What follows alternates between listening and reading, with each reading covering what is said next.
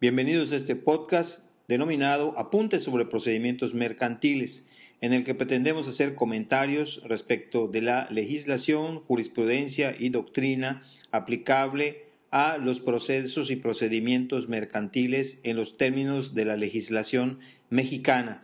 Está dirigido principalmente a estudiantes de Derecho de la Universidad Marista de Mérida, Yucatán, en México. Sean todos bienvenidos.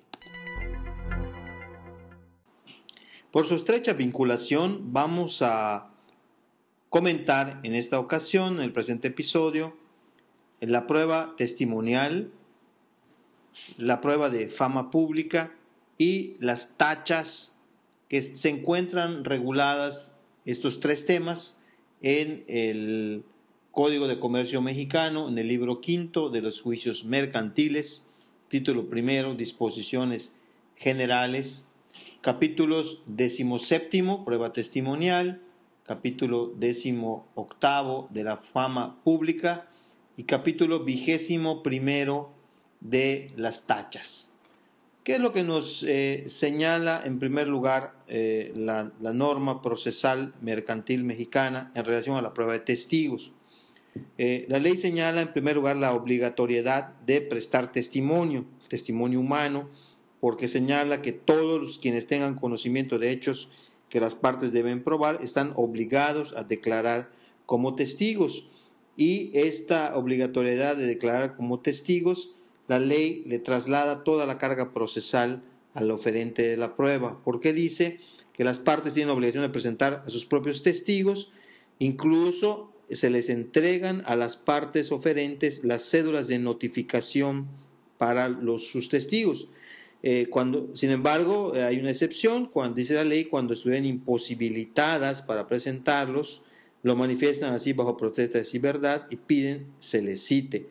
Es el caso que se conoce en la práctica procesal como los testigos hostiles, aquellos testigos que son necesarios para esclarecer la verdad de los hechos que se están dirimiendo en la controversia, en este caso la controversia mercantil, pero que la parte no tiene la posibilidad de presentarlos y entonces son citados con apercibimiento de arresto hasta por 36 horas o multa de hasta 15 días de salario mínimo general diario vigente en el Distrito Federal a quien no comparezca sin causa justificada o se niegue a declarar. Señala la ley que ya no es necesario para el examen de los testigos presentar interrogatorios escritos, porque las preguntas se formulan verbal y directamente por las partes, cuidando siempre como características para que las preguntas sean consideradas como legales, primero que tengan relación directa con los puntos controvertidos, segundo que no sean contrarias al derecho o a la moral, tercero que estén concebidas en términos claros y precisos, cuarto que se procure que una sola pregunta no comprenda más de un hecho. El juez tiene que cuidar que se cumplan estas condiciones y obviamente las preguntas que no reúnan estos requisitos serán calificadas de ilegales. Contra la desestimación de preguntas sí cabe un medio de impugnación, recurso de apelación en efecto devolutivo de tramitación conjunta con la sentencia definitiva. Es muy importante señalar que el testimonio en materia mercantil, en los términos de la legislación mexicana, tiene que ser de una manera precisa. En el interrogatorio debe ser respecto de hechos que son objeto de la prueba. No puede llegar a preguntarse al testigo en términos vagos o amplios que declare todo lo que sepa en relación al asunto que se está ventilando, todo lo que tiene que ver con el juicio. Tiene mucho que ver la manera como se formulan las preguntas. Se debe de evitar que la pregunta sea insidiosa. En algunos casos, en la práctica procesal mexicana, se ha considerado que son insidiosas aquellas preguntas que son formuladas en sentido negativo, de manera tal que el postulante o el oferente de la prueba en particular y el abogado postulante debe de evitar a toda costa fórmulas que impliquen preguntas que incluyan términos negativos como no, nunca o formuladas en ese sentido negativo, porque sean consideradas insidiosas y por lo tanto calificadas como ilegales. Lo mismo que cuando se formula una pregunta que que lleva implícita la respuesta, porque es un interrogatorio que está dirigido, un interrogatorio calificado por la jurisprudencia de los tribunales federales mexicanos como un interrogatorio sugerente, aquel que tiene implícita la respuesta en la pregunta. El examen de los testigos es en presencia de las partes que concurran. Primero interroga el proponente de la prueba y los demás litigantes pueden formularle nuevas preguntas o repreguntas a los testigos. Antes de tomar al testigo su testimonio, previamente se le hace la protesta de conducirse con verdad, se le advierte las penas en que incurren testigos falsos, se hacen constar sus datos generales, nombre, apellido, edad, estado, domicilio, ocupación, y se le hacen preguntas respecto a su objetividad, su imparcialidad, como si es pariente por consanguinidad o afinidad o en qué grado de alguno de los litigantes, si es dependiente o empleado del que lo presenta, si tiene con él alguna relación de negocios, si tiene interés directo o indirecto en el pleito, si es amigo íntimo o enemigo de alguno de los litigantes, y posteriormente se procede al examen del testigo. No procede rendir prueba de testigos sobre hechos que estén probados por confesión judicial. Cuando se trata de personas mayores de 70 años y enfermos, el juez puede recibirles la declaración en sus casas. Los altos funcionarios del Estado, como el presidente de la República, secretarios de Estado, titulares de organismos públicos descentralizados o empresas de participación estatal mayoritaria, gobernador del Banco de México, senadores, diputados, magistrados, jueces, dice la Ley Generales, comando y primeras autoridades políticas del Distrito Federal, rendirán su testimonio por escrito, mediante oficio que se les dirija para tal efecto.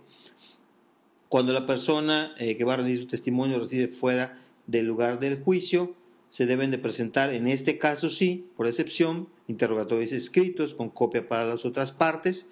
El juez califica las preguntas que formula la parte que la ofrece, las preguntas que también debe formular por escrito la parte contraria, y se libra exhorto al juez competente del domicilio donde se encuentre el testigo. Cuando es un testimonio para un proceso extranjero, entonces los declarantes pueden ser interrogados verbal y directamente en los términos que establece la propia legislación mercantil, y que medie solicitud de parte o autoridad exhortante para que se reciba ese testimonio y se remita al proceso extranjero. Las partes, dice la ley, pueden asistir al interrogatorio, pero en una aparente contradicción dice que no se le puede preguntar ni interrumpirlos, ni hacerle otras preguntas o repreguntas que las que se formulen en los interrogatorios, cuando que en una norma anterior, una disposición anterior, había establecido que no es necesario presentar interrogatorios escritos. Los testigos se examinan separados y sucesivamente, de tal manera que no puedan unos presenciar las declaraciones de los otros, y también se tiene que cuidar que los testigos no se puedan comunicar entre ellos. Cuando no se pueda terminar el examen de testigos en un solo día, se suspende la diligencia para continuarla al día siguiente, o la parte oferente puede decidir en su perjuicio si la prueba se divide, permitiendo que se examine un testigo sin que haya comparecido alguno con el que esté relacionado el que está siendo objeto de examen en su prueba testimonial. El juez tiene el derecho en el examen de los testigos de hacer las preguntas que estime convenientes, que estén relacionadas con los hechos contenidos en la litis, especialmente en los interrogatorios. Si deja de contestar el testigo algún punto o se expresa con ambigüedad, pueden las partes llamar la atención al juez para que exija al testigo las aclaraciones oportunas, y existe la mayor amplitud de facultades del tribunal para hacer a los testigos y a las partes las preguntas que estime convenientes para investigar la verdad. Cuando el testigo no conozca el idioma, rinde su declaración por medio de intérprete que nombra el juez. Si el testigo lo pide, además de sentar su declaración en castellano o español, podrá escribirse en su propio idioma por él mismo o por el intérprete. Las respuestas de los testigos se hacen constar en forma tal que al mismo tiempo se comprenda el sentido o términos de la pregunta formulada. Y dice la ley que en casos excepcionales se permite que se escriba textualmente la pregunta y a continuación la respuesta. Esto es particularmente importante señalar la complejidad que esto va a implicar, porque la redacción del acta que se tiene que levantar con motivo de la diligencia testimonial, ya no se van a sentar textualmente preguntas y respuestas, salvo casos excepcionales, dice la ley, sino que la respuesta se hace constar de tal manera que en ella se comprenda el sentido en términos de la pregunta, lo cual implica un asunto bastante complejo para el juez y sobre todo para la manera como se va a redactar el acta.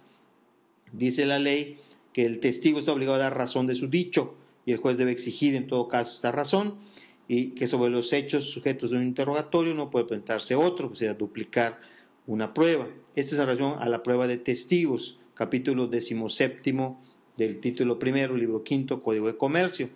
A continuación viene la prueba de fama pública, que es el capítulo 18 del mismo libro, título y libro del Código de Comercio. Esta prueba de fama pública pudiéramos decir que es una especie de testimonial o es una testimonial con un objeto especial o específico. La fama pública como medio de prueba, dice la ley, debe reunir ciertos requisitos. Primero, que se refiere a una época anterior al inicio del conflicto, de la controversia. Segundo, que tenga origen de personas determinadas, que sean conocidas, que sean fidedignas, que sean honradas y que no hayan tenido ni tengan ningún interés en el asunto de que se trate. Que esta fama pública sea uniforme, sea constante y sea aceptada por la generalidad de la población donde se supone que aconteció el suceso de que se trate. Que no tenga por fundamento creencias religiosas, populares, exageraciones, dice, de partidos políticos, sino una tradición racional o algunos hechos que, aunque sea indirectamente, los comprueben. La fama pública se prueba con 3 o más testigos, por eso decíamos que es una prueba testimonial especializada. Esos testigos deben ser mayores de toda excepción y además por su edad, por su inteligencia y por la independencia de su posición social merezcan la calidad de fidedignos. No deben los testigos para probar fama pública declarar, no solo deben declarar, de quienes oyeron referir el suceso, sino también las causas en que descanse la creencia de la sociedad. Evidentemente que la fama pública no se puede probar por publicaciones de los medios de comunicación, especialmente de periódicos o medios impresos. La fama pública, dice, es un estado de la opinión pública sobre un hecho que se prueba mediante testimonio de personas y por lo tanto los medios de comunicación no sirven para comprobar la veracidad, ni en ellos se contiene ni puede demostrarse con la sola publicación en un medio la veracidad de lo que ese medio señala, ¿no? Y los medios de divulgación debe darse a lo sumo el valor de un indicio que es insuficiente para crear convicción en los jueces. Esta es la prueba de fama pública, como decíamos, es una testimonial especializada y focalizada a probar esta fama pública. Y por último, vamos a referirnos en esta trilogía de pruebas, por así llamarle, a las tachas. Estas tachas están reguladas en el capítulo 21 del mismo título primero, libro quinto, Código de Comercio Mexicano. Dice la ley que dentro de los 3 días que sigan a la declaración de los testigos, pueden las partes tachar a los testigos por causas que estos no hayan expresado en sus declaraciones. La prueba de tachas entonces, la tacha de testigos, tiene que ver no con su testimonio en sí o lo declarado, sino con la calidad del testigo.